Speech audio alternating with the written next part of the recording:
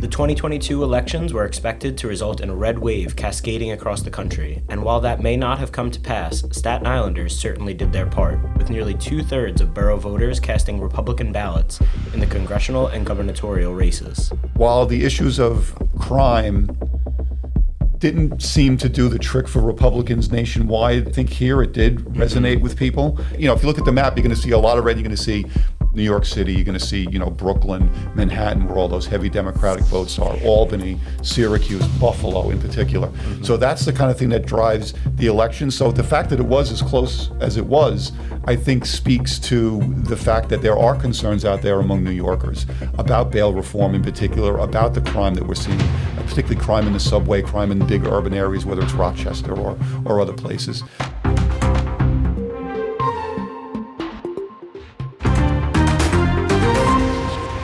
Welcome to the Staten Island Advances from the Scene, a podcast bringing you an inside look at the biggest stories on Staten Island with the reporters who cover them. I'm your host, Eric Bascom, and this week I'm joined by Staten Island Advance senior opinions writer Tom Wroblewski to discuss the results of Tuesday's elections and the implications they'll have on the future of our borough, our state, and our nation. Thanks for joining me today, Tom. Last time I had you on, we were voicing some cautious optimism about our Mets postseason chances, but as we've come to expect, it all quickly came crashing down in pretty spectacular fashion. So before we get to the politics, any last thoughts on this year or looking ahead to next season? Well, it's a 162-game season, and then we realize it comes down to a game or two here and there, right? If we win a game against the Cubs, if DeGrom pitches better against Oakland, if Scherzer wins the game in the playoffs. So so that kind of disappointment is tough. But I have hope. I like the core of the team. I like the management. I like the owner.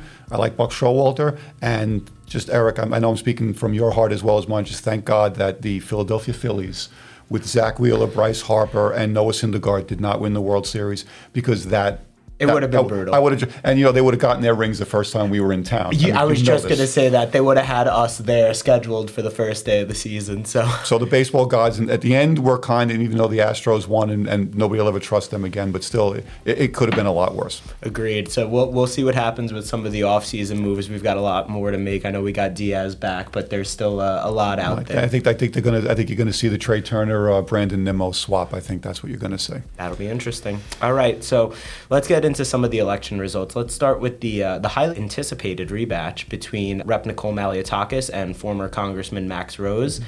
I think some people expected this race to be a little bit closer than it wound up being, in part because this seat has switched back and forth so much in recent years, right? But actually, Nicole won pretty handily with over 61% of the overall vote and 64% on Staten Island as of the last time I checked. So were you surprised by the margins here? And what are some things that, you think Nicole may have learned from her first term that she can kind of bring into her second? After a while, I think it seemed that the Democrats, again, with the red wave that was coming, or people thought was going to be coming, I think sort of believed that this race was going to go Malliotakis' way.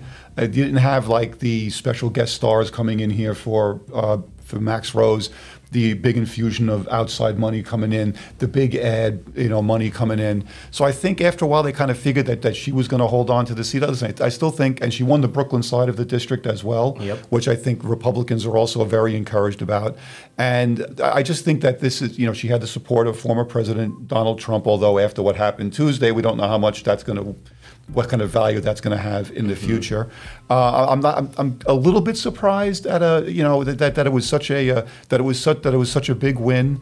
But again, seeing what else happened on Staten Island, seeing how Republicans came out to vote for Lee Zeldin, seeing how they came out to vote for Sam Pirozzolo in the mid-on, and then we're going to get to some of this stuff. So I'm not surprised that kind, and Democrat turnout seems to have been depressed on the North Shore if you look at some of the numbers.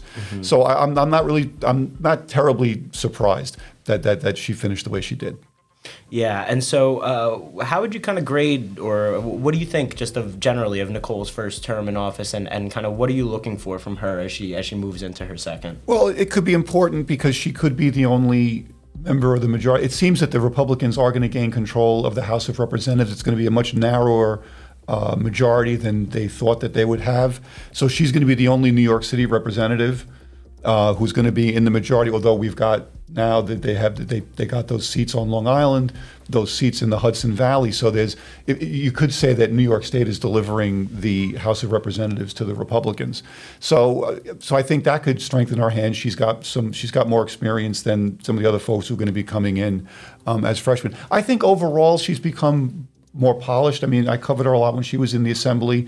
I think she's become more focused on her issues, how she presents herself, how she engages. I thought her acceptance speech or her victory speech the other night was very modulated, very professional. She didn't go out of her way to take another piece out of Max Rose. She didn't gloat. I mean, she took her piece out of Nancy Pelosi. That's to be expected. I was speaking to people at the supermarket the other day, just hearing their concerns, hearing what, quite frankly, the Democrats were not hearing.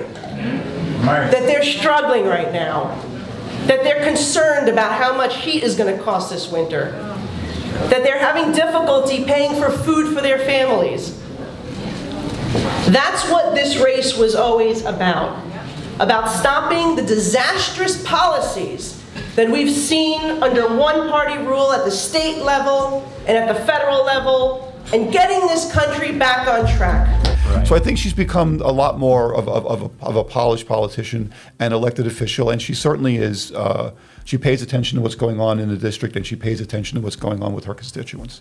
Yeah, and just briefly before we move on, what do you think might be next for Max Rose? Obviously, this is a lot of theorizing here, but has there been any indication as to what he could be looking into next? I think it's kind of tough when you get the two losses in a row. Mm-hmm. And again, he was not a Staten Island, and that's not a knock against him, but he does not have that natural constituency here that he would have had, like Malliotakis, like so many of our other elected officials.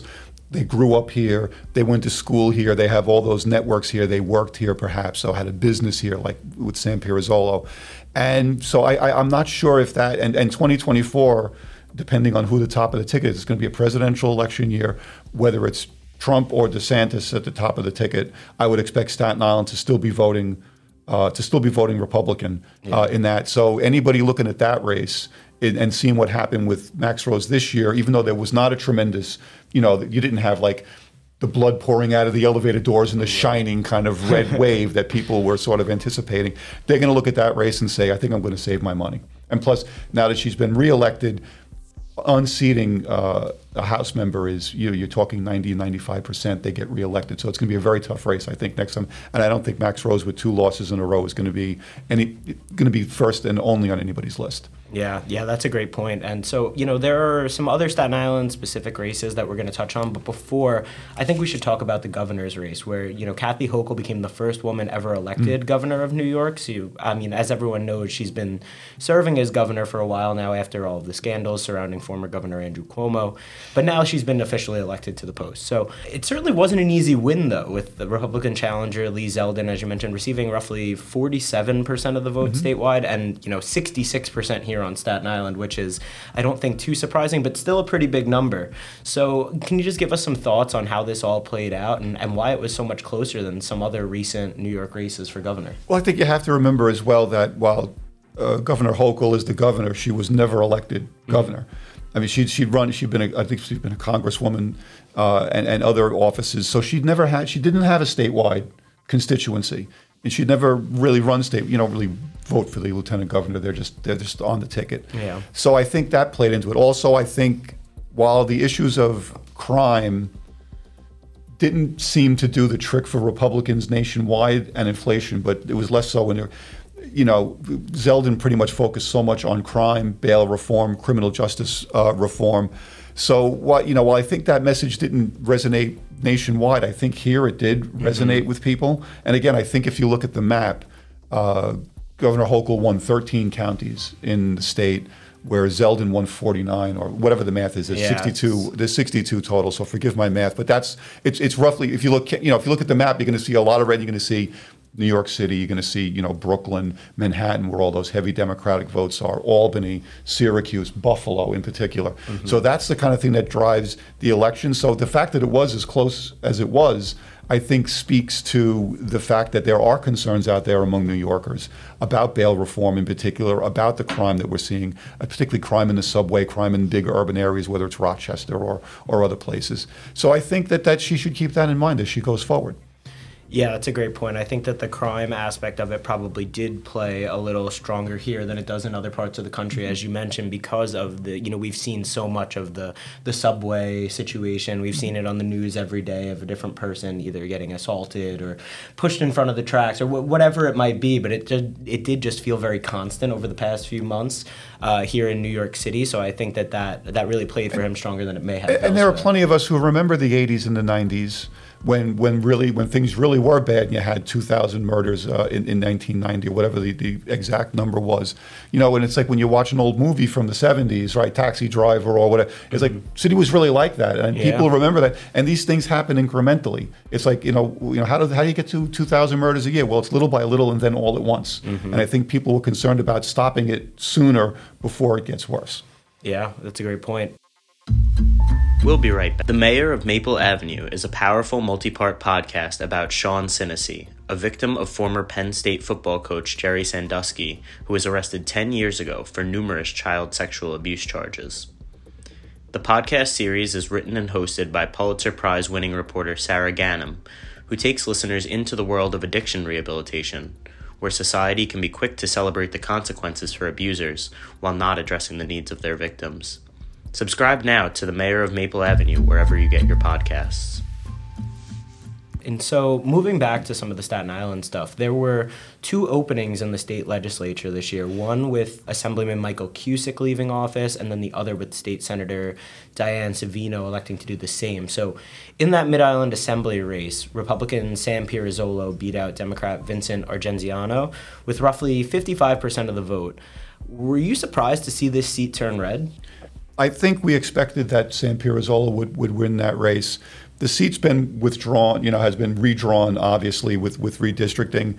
I think they tried to make it a little more democratic. Mike Cusick had a close race last time he ran. Now, I don't know what his thinking was, whether he's got a better opportunity. We don't know what he's doing post his legislative career, but he may have been concerned that the seat was not really as winnable. Now, don't forget, that seat was created in 1982, I believe, was the first time you had a Mid-Island Assembly election on Staten Island. Eric Vitaliano, who's now a federal judge, the Democrat, won that, held that seat until he went into the civil court, and then Cusick took it over. So since 1983, it's been Democrat held, and only two people in total. Now, it's not the same boundaries, but that city council district in the Mid-Island on Staten Island has been Republican since day one. The entire time, yeah. And now Cusick is an old line, Democratic guy, Democratic family, grew up in politics, and had that seat. I thought, and the thinking here, and I discussed this a lot with our political reporter Paul Yoda as well. Once that kind of Cusick name was pulled away from that seat, I think it was pretty much open season, and Republicans in that, there's a lot of Republicans and swing voters in that district. It's always been the swing district on Staten Island. North Shore Democrat, South Shore Republican, and the Mid-Island is where island-wide seats get won. And I think that that seat probably is going to be a tough regain, for Democrats going forward. Yeah, absolutely. And, speaking about Pirozzolo for a little bit, for some of our listeners who may not be too familiar with him, he doesn't really have a ton of prior political experience, right? So how do you feel, how equipped do you think he is going into this job, considering that? Well, I actually had this discussion with Tracy Poporo, who is the supervisor of our public advocacy and politics and public affairs team. There's the Cusick model, right, in politics, where you kind of grow up in the business. You are somebody's aide. He worked for Senator Schumer. He worked for other folks here on Staten Island. Steve Matteo was like that. Other folks. Or you have somebody who comes out of a business background or a professional background like Sam Pirazzolla. Now, he was on the Community Education Council, so that gets him plenty of networking with parents, political types. He had the the optometry business, which is in Queens. But he has business contacts as well. So he's a little older. His kids are older. So these are also the type of people who now what do I want to do? I want to serve. I want to be in public service. So I think you take a different kind of experience into politics when you've made a budget, hired and fired people, been responsible, for a business, or when you've learned the legislative ins and outs and the political ins and outs as a staffer or something else. So I think, on balance, it could be just, 6 of one, half a dozen of another. Yeah, that's a great point. While he may not have the political experience that you think of, there's so much other experience that he does have throughout, his life and his career that he can bring to this post. So Michael Bloomberg, Donald Trump. I mean, not to throw, heated names around, but these are people who come from non-political backgrounds, but they have an achievement that they said, I did this, I did this business, or I created this, or I did that. So I think that also appeals to voters as well. Yeah. And so let's move on to the race to replace State Senator Diane Savino. So on election night, we had Democrat Jessica Scarcella-Spanton declare victory over Republican Joe Tyrone, but Tyrone did not concede right away because Jessica was only holding about 51% of the vote, and there were still absentee ballots. There were still 5% of scanners not reporting. So, like Cusick's, this district has been blue for a long time, right? So I'm curious, why you think things were as close as they were, considering this, as you said, the Mid-Island tends to be kind of that swing spot, or you could understand why it might be, considering she's North Shore and Brooklyn primarily this seat, right? I think it might have been a little more surprising for people. So what are your thoughts on that? Jessica is a first-time candidate. She wasn't really teed up for this race necessarily. I think when Senator Savino announced her retirement from elective office for the moment. These folks could come back, obviously. Yeah. I think the smart money and the immediate thought was that somebody like Charles Fall, the assemblyman would be kind of teed up for this seat. It's a prestige seat. I understand that there was some back and forth discussions or, whatever, how these things happen in politics. There are certain things that they do, certain things that they don't do. So it turns out that he, doesn't want to run for the seat. And then we had the primary with Jessica and Bianca, and who was Charles's significant other, for lack of a better term. So I think that getting that slow start for Jessica, it's not like Jessica's been sitting there for 2 years, 3 years, saying like, okay, I know Diane's leaving, so I'm going to have all my ducks in a row. So I think that has to do with it. The fact that she's never run for public office before, was not currently in Senator Savino's office at the time. And I do think, again, that there's some thought on Staten Island that there needed to be, if not a clean sweep, there needs to be some kind of change, that they were more open to a Republican message.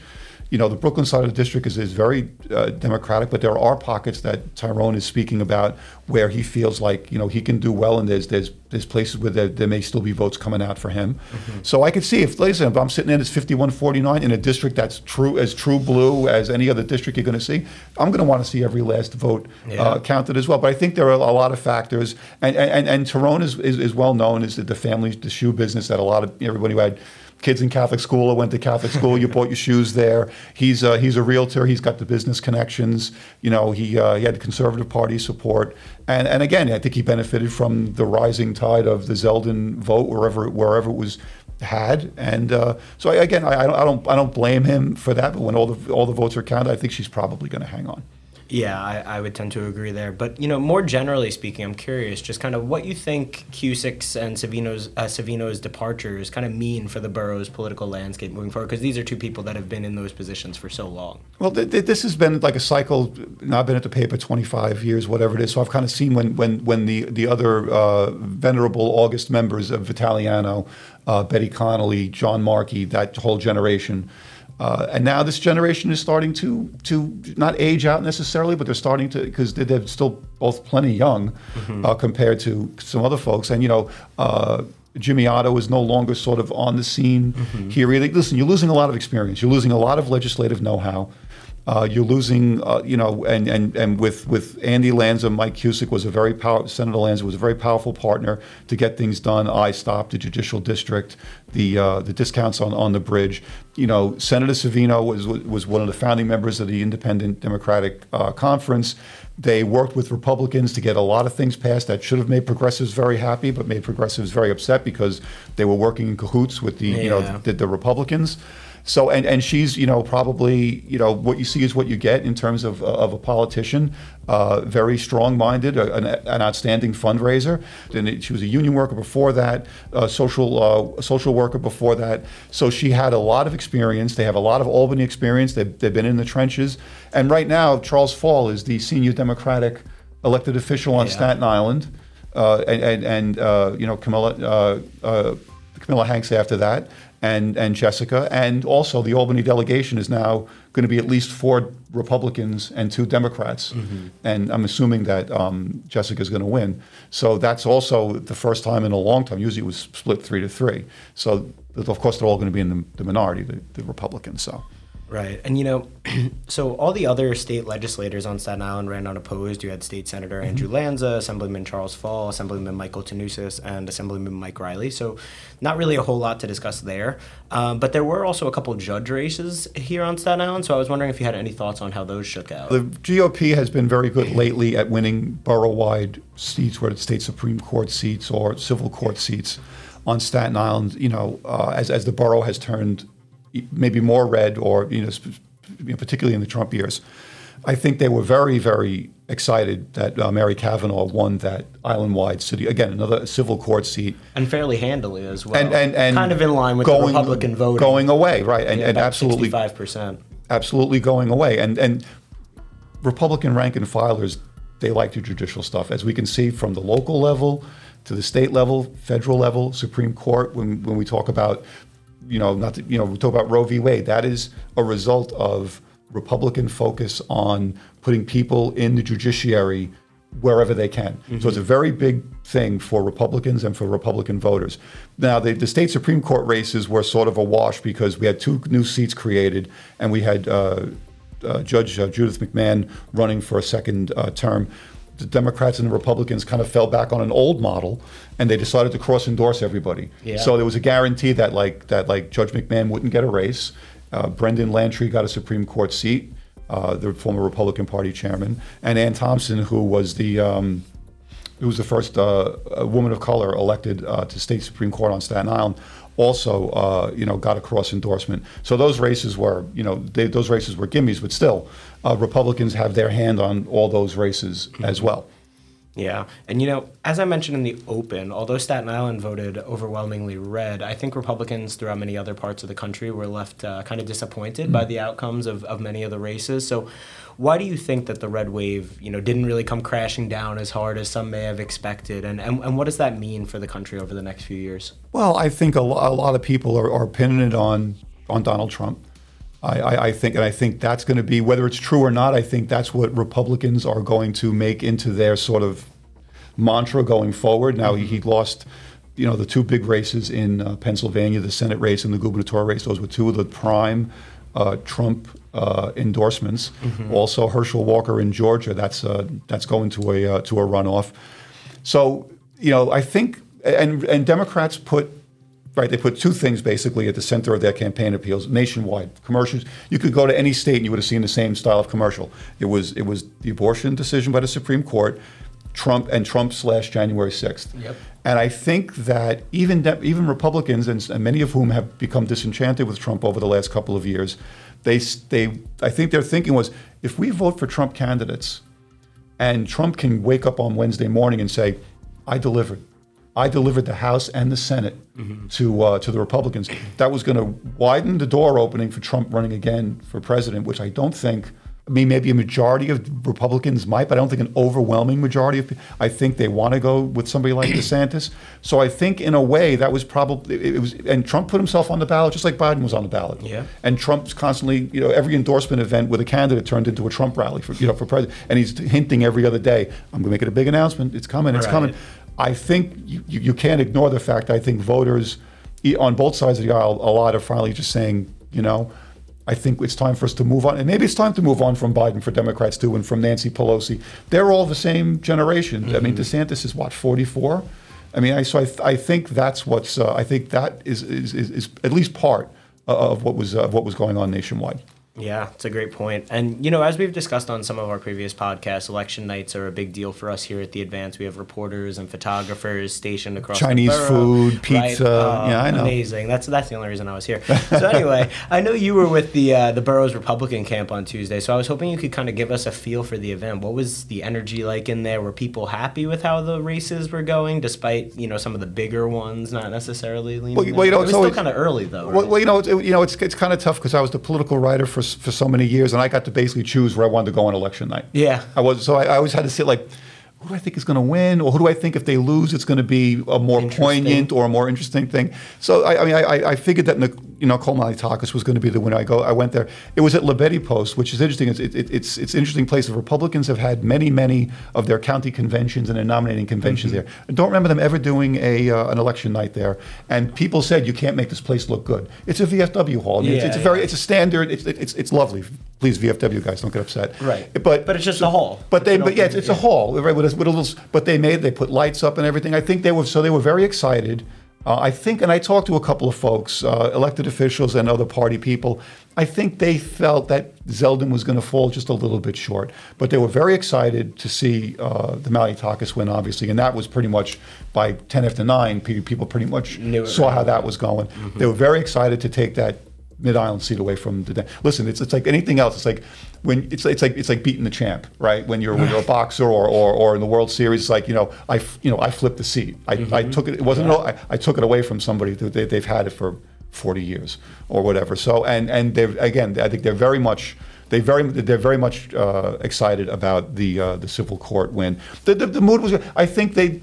At the moment they saw the big DeSantis win, the national picture wasn't really shaken out yet. The Fetterman Oz race was still kind of up in the air. So I think there was still a lot of, but I think if you listened carefully, you could hear some of the air going out of the balloon where they're like, we're not waking up on top of the world tomorrow. We're going to be in a fight even if we win the Senate, and even if and winning the House, we're still going to be in a fight.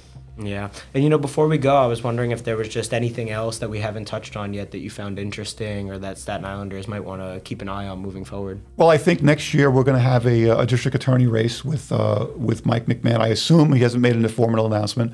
I assume that he's going to run for re-election. There's always a question. Now, he's been more on Staten Island's side when it comes to bail reform and the criminal justice issues. He's not been like the other DAs. He's been more moderate. They'd probably call him a conservative Democrat, the other, DAs or Democrats around the city.